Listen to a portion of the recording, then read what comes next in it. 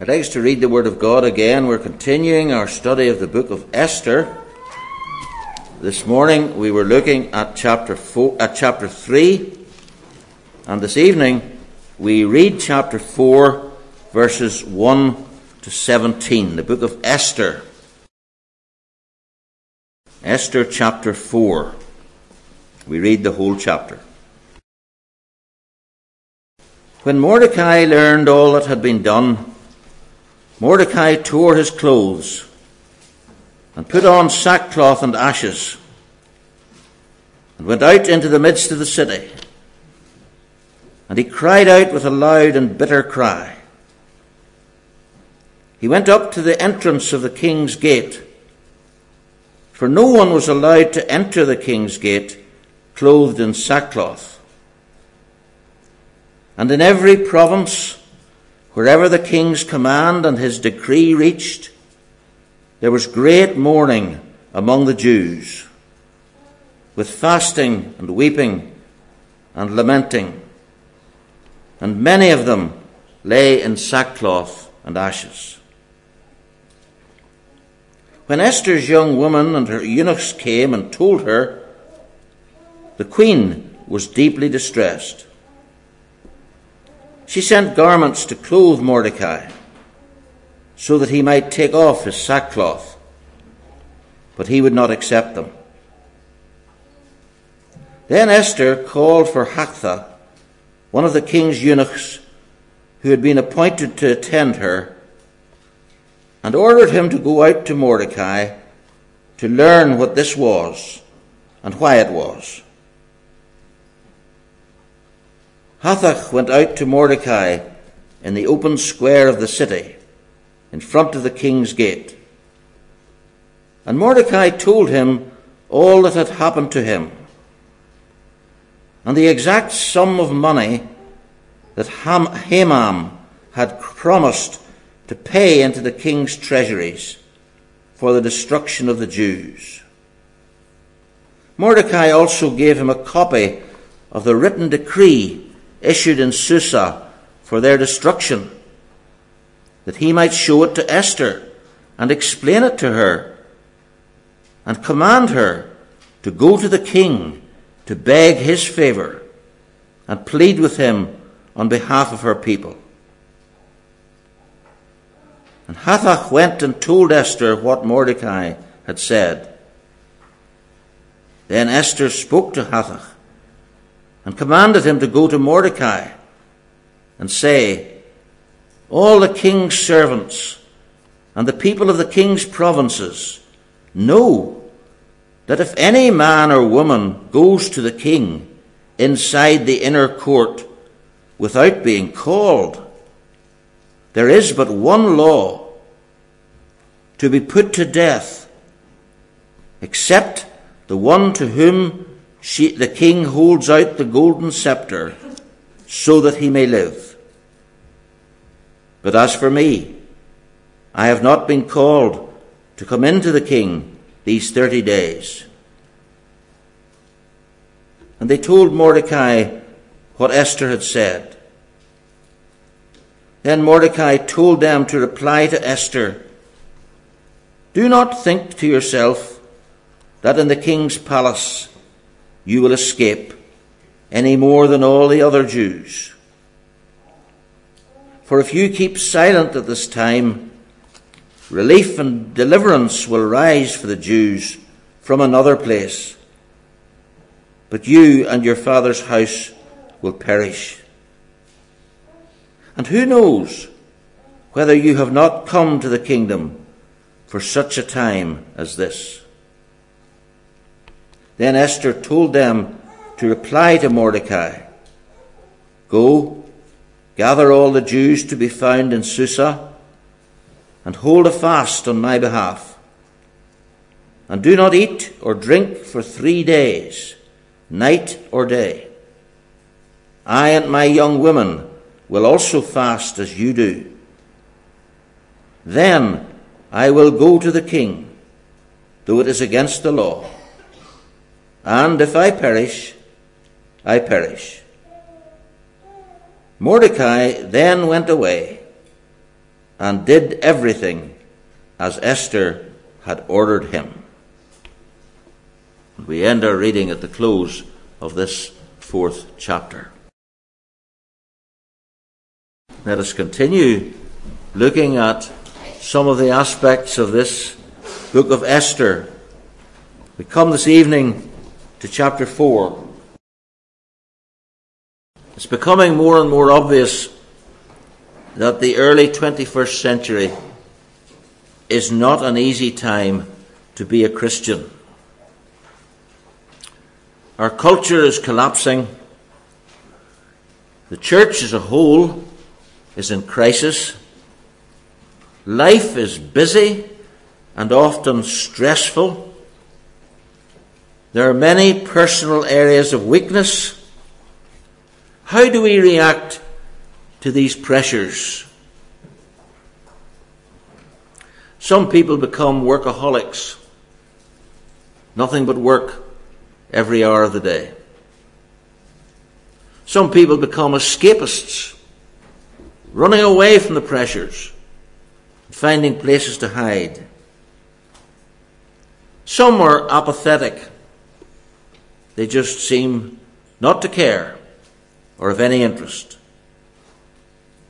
Some have a quiet but strong discouragement. They feel helpless. They look at the world and say, there's nothing I can do. And friends, I believe we can learn from this past crisis how you and I may be able, in God's time and in God's way, to make key contributions. You remember the history. We saw that most of the exiled Jews returned from their exile to Palestine. But many stayed in the land of exile. And they are now under the Emperor Ahasuerus, or Xerxes, of Persia. He's a man well known in ancient history. A psychopath. He had recently divorced his wife and married this beautiful Jewish orphan, Esther, or Hadassah, her name was. We see threatened in the previous chapter a time of ethnic cleansing. The Prime Minister, Haman, has been annoyed by one Jew, and his decision is to have all the Jews in the empire murdered. Mordecai has taken the place of a father to this young relative, Esther. And he's urging her in this chapter to go to her royal husband. He's about to go to her royal husband and plead for her nation and their life. And for us this evening, I'd like us to focus on one particular verse which seems to me to gather together much of the truth of the chapter. Chapter 4, verse 14. The man is speaking to the young woman whom he's cared for. For if you keep silent at this time, relief and deliverance will arise for Jews from another place, but you and your father's house will perish. And here I think is a key phrase, a key sentence. And who knows whether you have not come to the kingdom for such a time as this. That's God's word to each one of us. Who knows whether you have come to the kingdom for such a time as this. I'd like to look at this with you from 4 angles. First of all, there's a responsibility we must recognize. A responsibility we must recognize. Esther is obviously a very beautiful woman. We know little else about her. And yet we see, and we're going to see, that there has been a very dramatic change in her life. She came in one way. Under God, she's becoming another. As we began to read the book, we saw of her as an exile, a Jewess, and an orphan. Those are all weakening words. No status there, no strength, no protection. An exile, a Jewess, and an orphan. What is she now? She's the queen of the whole vast empire. That's the change that has happened in her life. And Mordecai is now asking her, why has all this happened to you? It's not just for your own benefit, but surely it's so that you might deliver the nation. Mordecai discerns the purpose of the unmentioned God. And friends, that happens and can happen for us also. Like Esther, and yet with a richer meaning, we have come to the kingdom. You've come to the kingdom, he says. You're a queen. And that's God's word to each of his people here tonight. You have come to the kingdom. You have been saved eternally from all your sins. You have been given a new nature, a new birth.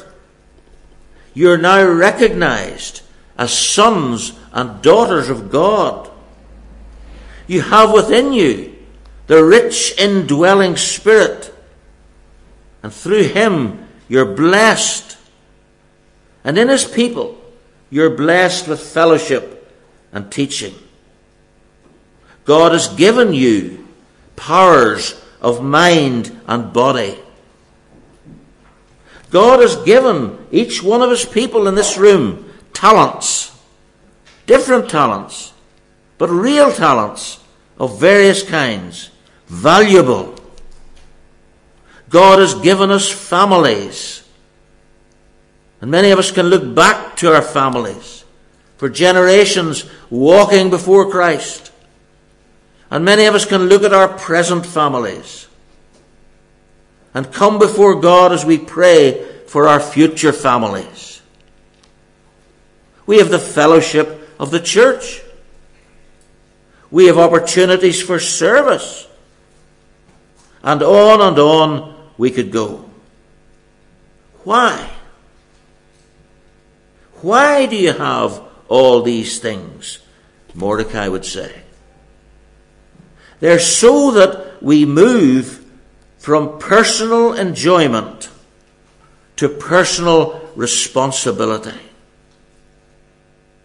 In the blessings God has given us, we are given also a responsibility, a real responsibility, to live our lives and to answer them before him for the blessings he has given us. Stalker writes, we all begin like Esther, the center of all things to ourselves, proud of our abilities and eager to shine. But the transfiguring moment comes when the thought first penetrates us that perhaps this was not the purpose for which we received these gifts at all. Not so that we would be happy and secure and joyful. Remember the words in Mark. To him whom much is given, much is required. Or as we sing in Psalm 116, what shall I render to the Lord for all his gifts to me? Why am I in the kingdom? Why are you in the kingdom? What is our responsibility? What does God want of us? Can I say to anyone here who is still unconverted, why are you here this evening? Why are you friendly and so loved and welcomed by many in this fellowship?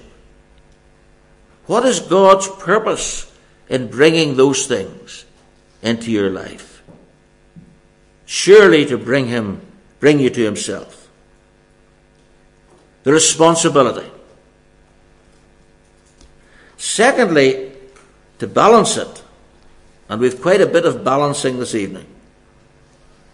The burden we must refuse. The burden we must refuse. Think with me in this. We're responsible. That's good. That's right. We are responsible, and we owe it to God. But to become too responsible is crushing. And what we need is a beautiful balance. As her uncle says, relief and deliverance will rise for the Jews from another place. You see what he's saying? If you keep silent, relief and deliverance will rise for the Jews from another place. We mightn't have said that to Esther if we were trying to persuade her to go and speak to the king. We mightn't have said to Esther, if you don't speak to the king, don't worry, someone else will do what's necessary. No. We would surely have said, you've got to do this here. You've got something to do. You must go. Esther, it all depends on you. That's what he could have said. And that's what it looked like. But Mordecai has a very, very strong faith. He wants Esther to go. He wants her to speak. He can't see any other help if she doesn't go. But he believes that if she doesn't go, God has some help in some place. He doesn't know it. He can't explain it. But he believes in his God.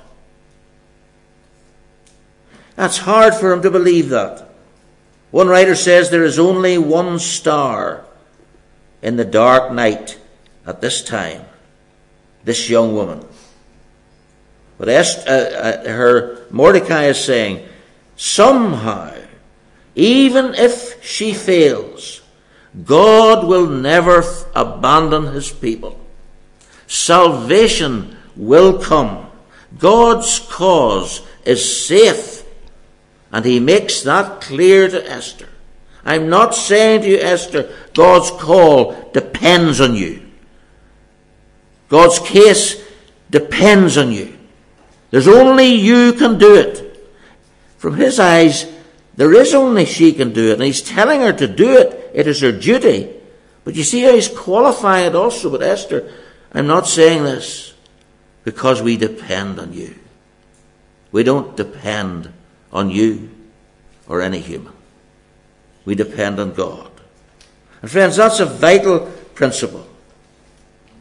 Much exhortation to service today stresses the absolute responsibility of the individual. We need you. God needs you. In many churches they will sing these words: Christ has no hands but our hands to do his work today. And that is wrong. We may not see any of our hands, we may not know them, but he always does. God needs no one. God needs nothing. God is sufficient in himself. Psalm 50, verse 12, God says to his people, if I were hungry, I would not tell you, for the world and its fullness are mine. God says to his people, I don't depend on you. You remember Acts 17:25. Nor is he served by human hands, as though he needed anything. His elect are safe. Every single one of them will be in heaven. His purposes will be fulfilled. I will build my church, our Savior says. We may not know how, we may not see any explanation, but we believe it. And friends, that's why many people break down. They can't take on the burden which no human being can carry. They make a mistake by thinking they've got to do everything. Martin Luther had a great friend, Philip Melanchthon, and he once in a bit of a temper said, let Philip stop running the world. He was making a failure of himself. And friends, we've got to remember that about the work of the church. There are individuals we are concerned about. We think with longing and faith of our own children. We look at society, we look at the future of the world, and it can be very humbling. But if we don't do this, and it's meant to be done, it will be done. If we can't reach that person, and they are in fact one of the elect of God, then they will be in heaven. God never depends on any of us. Rest in the Lord and patiently wait for him. So that's our second thought, a reassuring note that we see today, a burden we must refuse. We are not supremely responsible. God gives us big responsibilities, but we're not supremely responsible.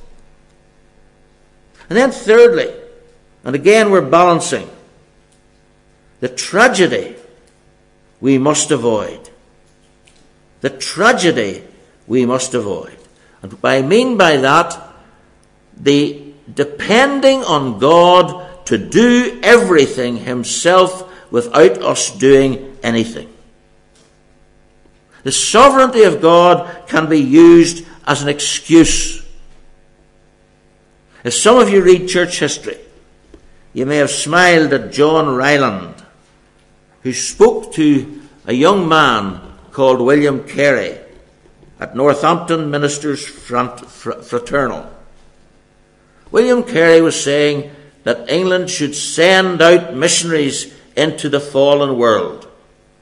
And this elderly minister didn't like the idea of it at all. It was dangerous. It was risky. He says, young man, sit down. You are an enthusiast. When God pleases to convert heathen, he'll do it without consulting you or me. When God pleases to convert heathen, he'll do it without consulting you or me. But God does come to his people, and he calls them, and he sends them, and it is vitally important that they obey. That other unconscious paralysis can invade any of us. The Lord will do it. The Lord will do it. He'll look after these things. We don't realize our personal danger. There's a tragedy here, you see, to avoid. Verse 14 again. For if you keep silent at this time, you and your father's house will perish. The girl was facing an obvious temptation. She was looking at the crisis, and she was saying, this has nothing to do with me. I'm sitting here with a very happy life. I'm the queen in all my luxury and richness, and I love the Jews. I'm a Jew myself, and I believe in God, and I hope that God will do something to save them, but I don't think it depends on me. Esther answers in verse 11, if any man or woman goes to the king inside the inner court without being called, there is but one law: to be put to death, except the one to whom the king holds out the golden scepter. And then the young woman, trembling in her voice and in her heart, says, but as for me, I have not been called to come into the king these 30 days. I'm risking my life. If I speak without being invited, the probability is that I'll be put to death that day. And Mordecai is remorseless. If you keep silent, you will perish. She can't opt out. She can't escape the crisis. She can't deny her responsibility without loss and damage. She will suffer somehow if she plays a coward and avoids her duty. That won't bring her safety. That won't bring her eternal life. No. That is a tragedy she must avoid. And we can be tempted to act out in the same way. Too many believers do. They're afraid of the cost of involvement. They're afraid of the cost of involvement. Many, many members of churches, in many ways good people, but they fall back before acting on the Lord's behalf in dangerous places. The cost of involvement can be high. There's a solemn warning. Whoever wants to save his life will lose it. I don't understand this completely. The salvation of every one of God's people is assured. But there's a tragedy with talents which are not used. Can't explain that out. Lives which could have been so much more fruitful. So much better. Yes, they trust God. They do follow God. We do follow God. But then there are things which God wants us to do, and we don't do them. We don't do them. And for that, there will be a suffering and a pain. We sometimes feel that we need to be tested to show who we are. There's a famous line in an old film. I shouldn't commend old films, but this is an old American film called On the Waterfront. And Marlon Brando is acting there, a young boxer, in a taxi, Terry Malloy. And he says, as he looks back on his life, I could have been somebody. I could have been a contender. He'd been scared. He hadn't gone on with it. He backed off. I could have been more than I am. That's something, that's a tragedy which we should be conscious of and seek to avoid. And then lastly, thrillingly, encouragingly, there's the opportunity we must grasp. There's the opportunity we must grasp. Her uncle puts it this way: who knows whether you have not come to the kingdom for such a time as this? Do you not know? Do Do you not know why you've come? Such a time as this, a dark, frightening, ugly time. Her husband was a madman. Xerxes. If you read him in Greek histories, you read about his life when engineers made a mistake in building a great bridge. He immediately had them all beheaded. When the Hellespont was stormy and he was trying to take his army across the Hellespont into Europe, he ordered the Hellespont to receive 300 lashes, so that piece of water was beaten severely by the king to show his anger and his punishment. Ludicrous, just ludicrous. And he's got a favourite, ugly, evil, implacable enemy, Haman. And that's the life Esther's in. She's living with a husband, and history tells us a very, very strange man.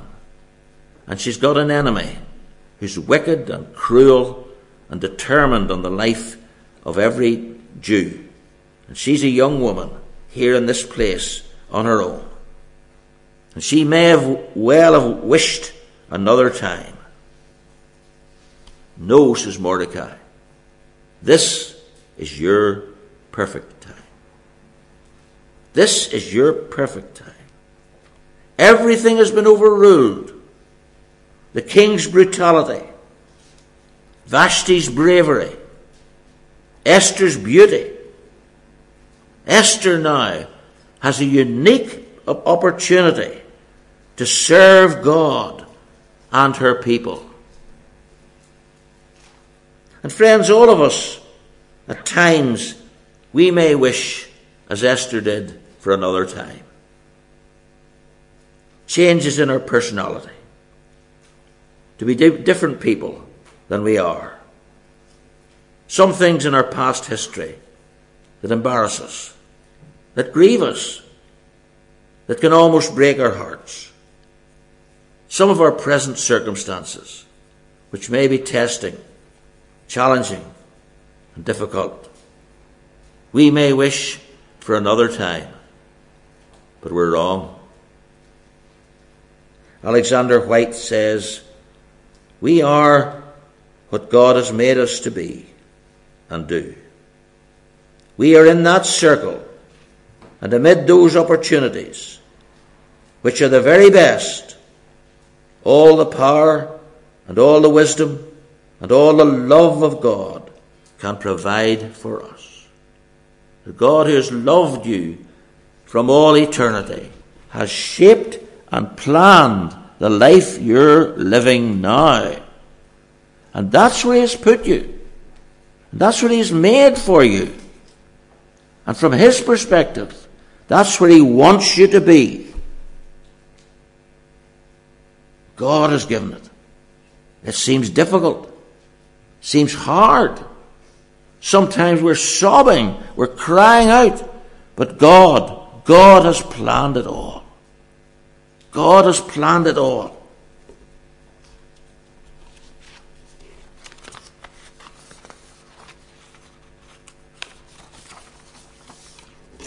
We need to apply it to ourselves.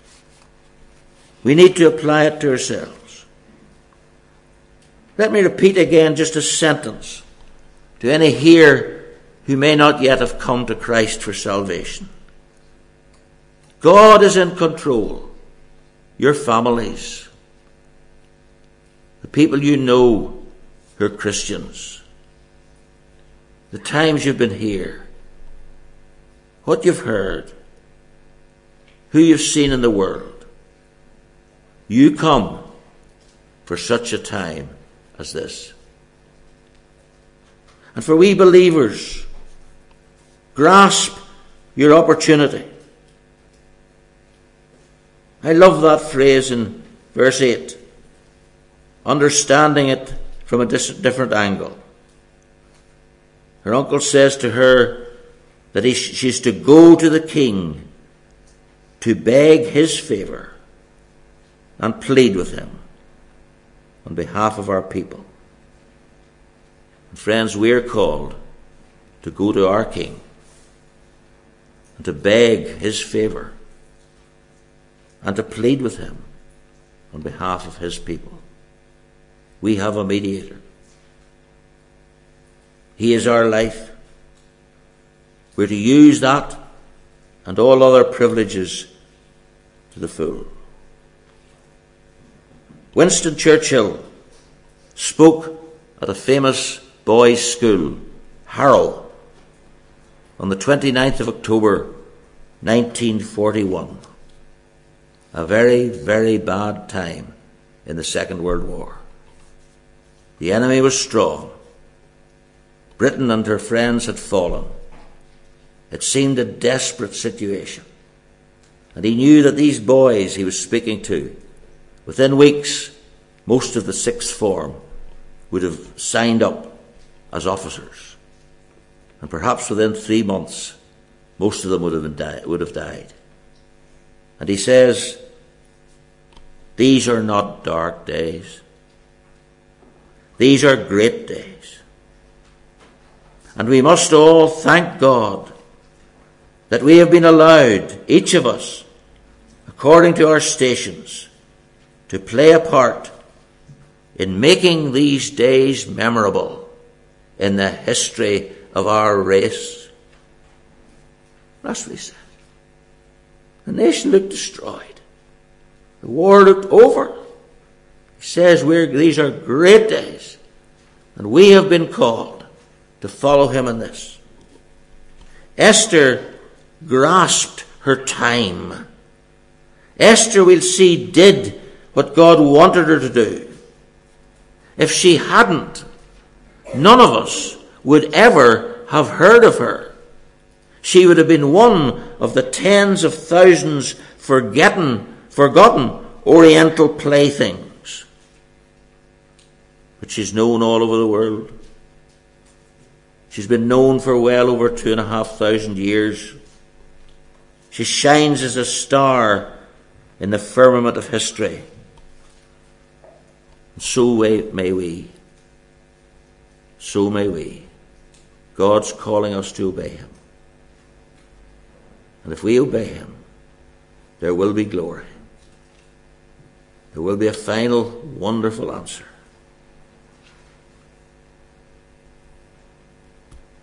And Daniel 12:3. Here's the promise. Those who are wise shall shine like the brightness of the sky above, and those who turn many to righteousness like the stars forever and ever. If you could please take away with you these words from our text. Who knows whether you have not come to the kingdom for such a time as this? Amen. Let's bow our heads. Father, open our eyes to the world in which we live. Open our ears to hear your voice, and touch our hearts to teach us again that each one of your people has been loved from all eternity, and that you have a purpose designed and planned for each one of us to walk in those steps. Help us to keep walking, Lord, when there's fear and when there's pain and when there's loneliness. Help us to keep walking, looking to you. We pray that we will feel your arm around us, and at the end you will bring us to the great glory of your presence, and we will see all that you have done through us in our lives. We ask this in the name of Jesus Christ, and for his sake. Amen.